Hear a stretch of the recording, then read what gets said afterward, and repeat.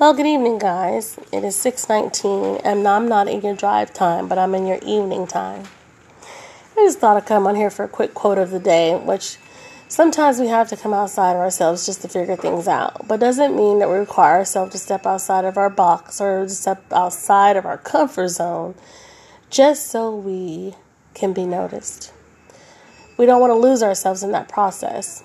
A lot of us will do that just so we can be noticed, but are you really being noticed for who you really are? No. You're being noticed for like a character.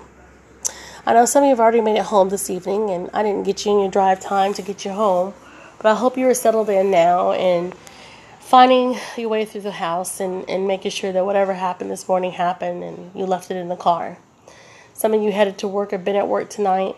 Have a safe night at work and get home safely.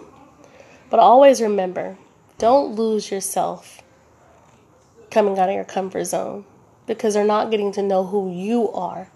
And once you get in position, it will be really hard to know who you are. And then you want people to notice that. They won't notice it. They'll just know you for who you came out of comfort to be, just to be noticed.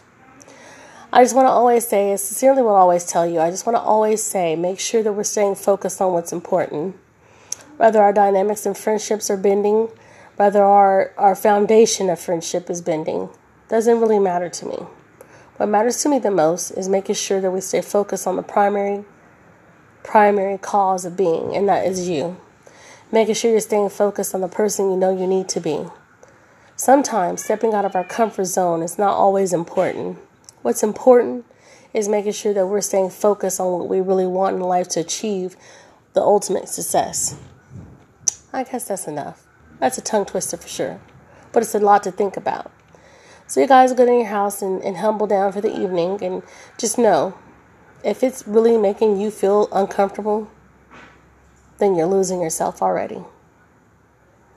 So figure it out, rewind, regroup, and retransform, and be you. Until next time, guys, sincerely, I am MS.